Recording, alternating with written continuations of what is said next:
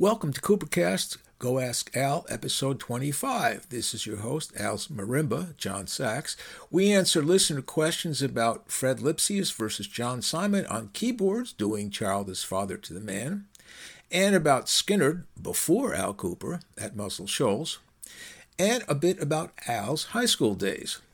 On this episode, the Neighborhood Cats sat in for Nearly the dog, who was away on tour.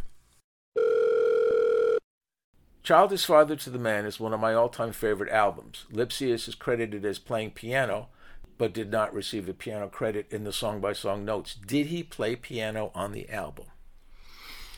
You know, it's hard for me to remember because there was another great piano player there and producer John Simon.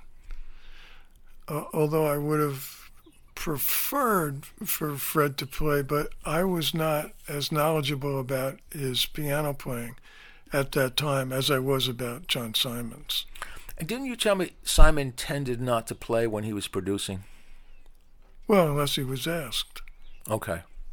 Because by the time I did the Act Like Nothing's Wrong record, which he produced, I made him play piano. Okay.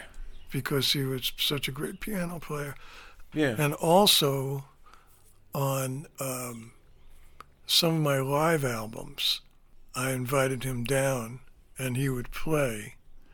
And on the box set, I picked out some things that he played really great on, even if he didn't solo.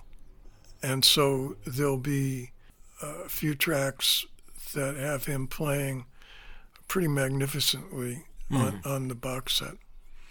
Progress on the box set? Any word from the no lawyers and the okay? No. So the answer to Primo is that Lipsius might have played keyboards. No, he did. I just can't recall what tracks. Oh, okay, all right. Somebody played on Without Her. Now you played only organ. Or did you play some guitar? I might have played piano on a few things. All right. So because all those songs I wrote on the piano. Not on the organ? No, I don't think I ever wrote a song on the organ. Okay. Because to this day, I don't own one. Yeah, that's right. Yeah. Was there somebody like an assistant to the producer of Child as Father to the Man who was hanging around writing down who was playing what, so that there would be a record of who played what? No, I had to do that when we got to that point. Okay.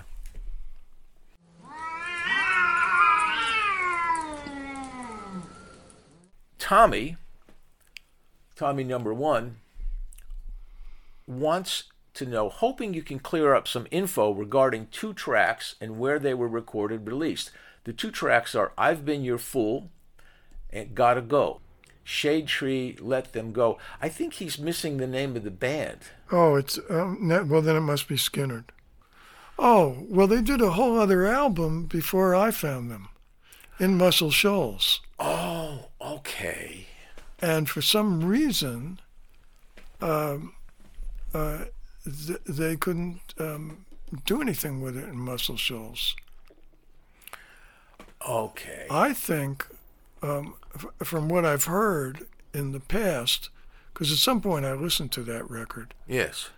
I think that they didn't, either the band wasn't as good as when I got them, or they didn't do it right. Because when I finished their first album, it was fantastic. And I don't feel I had that much to do with it. Really? So I think maybe the band was a lot better by the time I heard them. Because, So, okay. I admire Muscle Shoals. There's over a 2-hour documentary on Muscle Shoals, and I've watched it about 3 times. So I can't besmirch what they do at Muscle Shoals. Right. I'm just sorry that I never got there. And clearly, the timing and the chemistry wasn't quite right for Skynyrd when they recorded that, and it But I was. respect them for, Yeah. taking them in and spending the time with them. Yeah. All right, so we didn't.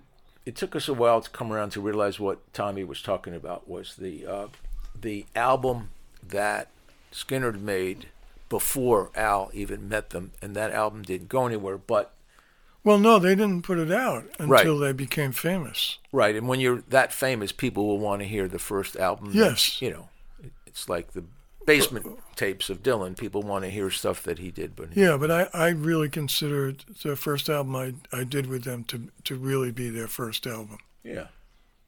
I don't think they were ready when they were at Muscle Shoals, from what I heard. Okay. But I think it was interesting that they heard something in Muscle Shoals. Yeah. Sure.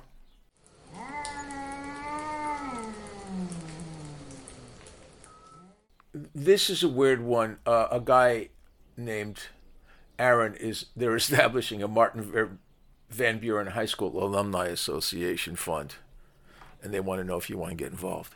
That was your high school? No, I lived a few blocks from Martin Van Buren, but I went to private school in high school. Oh, really? I went to 3 different ones. I didn't last very long in each one, which was probably why they sent me to private school, my parents, that is. And luckily, by the time I finished, I was able to get into a college, but I only stayed for a year and a half in college. And I majored in music. Yeah. Well, so it sounds like you didn't go to Martin Van Buren. I didn't, but I lived like around the corner. But that's tenuous enough that it doesn't sound like you're going to get heavily involved in the Alumni Association. No, I never went there. I don't belong in there. I think he thinks that you went there. I think probably a lot of people do, because that was where I would have gone if my parents hadn't taken me out of public school. Do you know why? Why they did? Well, I was, a troublesome kid. Okay. I was no bargain as a son. Did you ever do any music gigs at Martin Van Buren, like with your little band? No, I never set foot in Martin Van Buren. Well, Aaron, I think Al's probably not a likely major backer for this project. This has been Coopercast Go Ask Al, episode 25, brought to you by Muscle Shoals. And you can also submit questions for Al at alcooper.com on the Coopercast page.